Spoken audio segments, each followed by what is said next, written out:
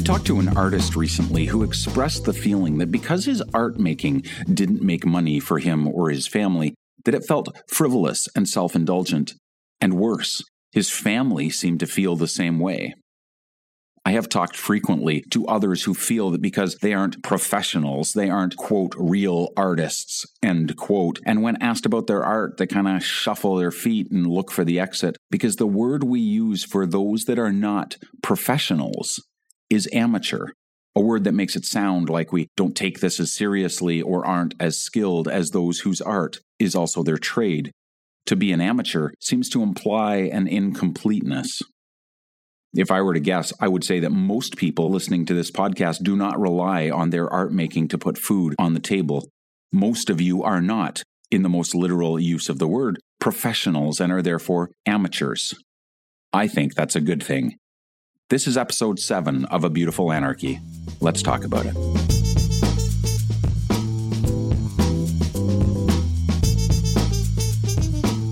For a word that means very literally to do something for the love of it, I have no idea why the word amateur gets such a bad rap. For that matter, I'm not sure why the word professional has come to be so valued, especially in the world of creativity and art making, the one context in which you would think doing something for the money might be eyed with a little more suspicion, even cynicism. To set at ease those of you that do make a living or part of your living from your creativity, I have no intention of putting a negative spin on being a so-called professional. I make my living from my creativity and have done for 25 years. I love what I do, but there are good reasons not to go down this road. Perils that come with the territory, and it should be pointed out, no reason at the same time why you can't do this as a professional and never for a moment stop doing it for the love of it. But it is also important that collectively we remember that the word professional doesn't for a moment imply that what we make is better than those who fit their art making into the margins created by other jobs and the concerns of day-to-day life.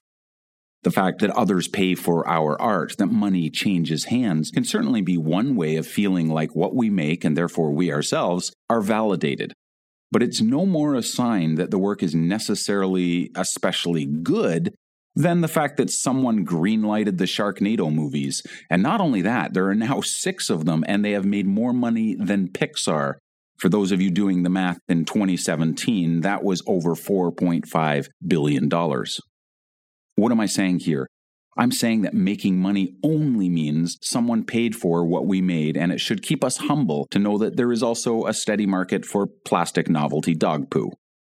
On the flip side, there are also countless stories of astonishing art from wonderful artists who were never recognized in their lifetime, and much of it from people who never made their art professionally. In fact, some of the most wonderful art came from people that never left their day jobs or who kept them long into their other careers as writers, composers, or other kinds of creative work. Anthony Trollope became one of the most popular and prolific authors in Victorian England while working for the post office. Franz Kafka was an insurance clerk. Harper Lee was an airline ticketing agent.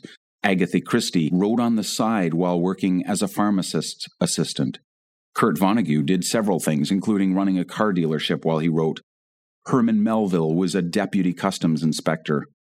Modern artist Jeff Koons, having broken the record twice for creating the most expensive work by a living artist sold at auction, was a commodities broker while he made much of his art. Composer and artist Philip Glass continued to work as a taxi driver and plumber throughout his career. On one occasion, he was installing a dishwasher in the New York home of Robert Hughes, the art critic of Time magazine, who said, "But you're Philip Glass, what are you doing here?"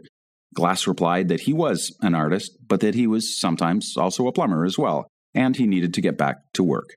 It would be easy to look at this list of people and point to their eventual commercial success as validation, but that's only something we see in hindsight. My point is that while they were making their art, they were so-called amateurs. And no one would read Moby Dick and say, well, it's a great novel, it sure is too bad Herman never became a real writer. Or imagine how much better the poetry of T.S. Eliot might have been if he hadn't been a bank clerk. There is an incredible freedom to those who pursue their craft and make their art free from the need to make it saleable. not the least of which is the ability to make it exactly the thing you want it to be. It is that effort, born from love and whatever other compulsions drive us to create, that fuel us and keep us making things that are authentic, that give us joy and help us find meaning. J.K. Rowling didn't write Harry Potter because a publisher was breathing down her neck. She wrote it for reasons all her own. It was only her work as an amateur that allowed her to do it for a living later. A choice, one assumes, she was absolutely free to make or not make once the money started coming in. Rowling's net worth is now over $1 billion, much of that made from her, quote, amateur efforts. I want to go back to the artist I mentioned at the top of this episode, because the idea that his creative efforts were deemed less important because they didn't make him money or that they were self-indulgent drives me crazy. Couldn't we all use a little more self-indulgence if it leads us to do the things that fill our souls, things that give us meaning or joy? Wouldn't we all be happier people with richer, deeper lives? Wouldn't that add to the intangible bottom lines for the people that live with us? To look at our creative efforts as unimportant is to overlook the inescapable truth that as much as we make our art also makes us. To see the work of becoming the most we can be as merely frivolous is to devalue our emotional and mental well-being. Being an amateur is no reason for anyone, most especially ourselves, to take our creative work less seriously. There is no shame in being an amateur and doing something because you love it. You can't be merely an amateur because there is nothing mere about love. But there's something else too, and this is more of a kick in the pants than a hug, and it's this.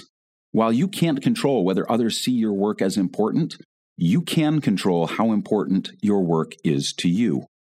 If there is a downside to being creative professionally, and I think there are several, there is also a downside to doing it in the margins as a so-called amateur. The danger is in leaving it in the margins, letting it have only what crumbs of time you can give it and what energy you have left over for it. Doing something for the love of it, being an amateur, in no way means that what you do should not be a priority. We prioritize what we love. Doing it for the love of it doesn't mean it won't take the same discipline and struggle as those whose art making also happens to be their job, though I fear many of you have been made to feel that this is the case. If anything, the harder task is to make your art while other activities make your income. In other words, none of us are off the hook. Doing it for the love of it does not mean you can't, shouldn't carve out the time intentionally to write your play. It doesn't mean that you shouldn't be taking seriously the need to sign your work and put it into the world in whatever ways you long to do so. It doesn't mean in any way that you should approach your work like a dilettante or a dabbler. Your art should not be getting the scraps of your time, energy, focus, or love. It is too important to you. And it's important to us, too. We need you to be fully present in your art making. We need to see the world the way you see it, to be inspired by your work. We need you to remind us what it looks like to go all in and not hold back. But most of all, you need it. For all the reasons you make art in the first place, you need it. There was a reason you picked up that paintbrush, pen, or camera, a scratch that your creativity itches, a hollow place that it fills, or questions that it helps you find answers to. And not a bit of it has to do with anyone else or the label that you put on those efforts. Just an amateur? I don't think so. You can do your art part-time, but you can't do it half-heartedly. Whatever you're making this week, wherever the muse is leading, go all in. It might not be your job, but it is still your work. Thank you so much for joining me. I'm David Duchemin, and this was episode 7 of A Beautiful Anarchy. If you're enjoying these episodes, I would be so grateful to have you as a subscriber so you'll know when the next episodes air. And would you do me one more favor and leave a review or tell someone else where to find me? If you're looking for more, you can find all the episodes in one place on iTunes or at abeautifulanarchy.com. Now go make something beautiful.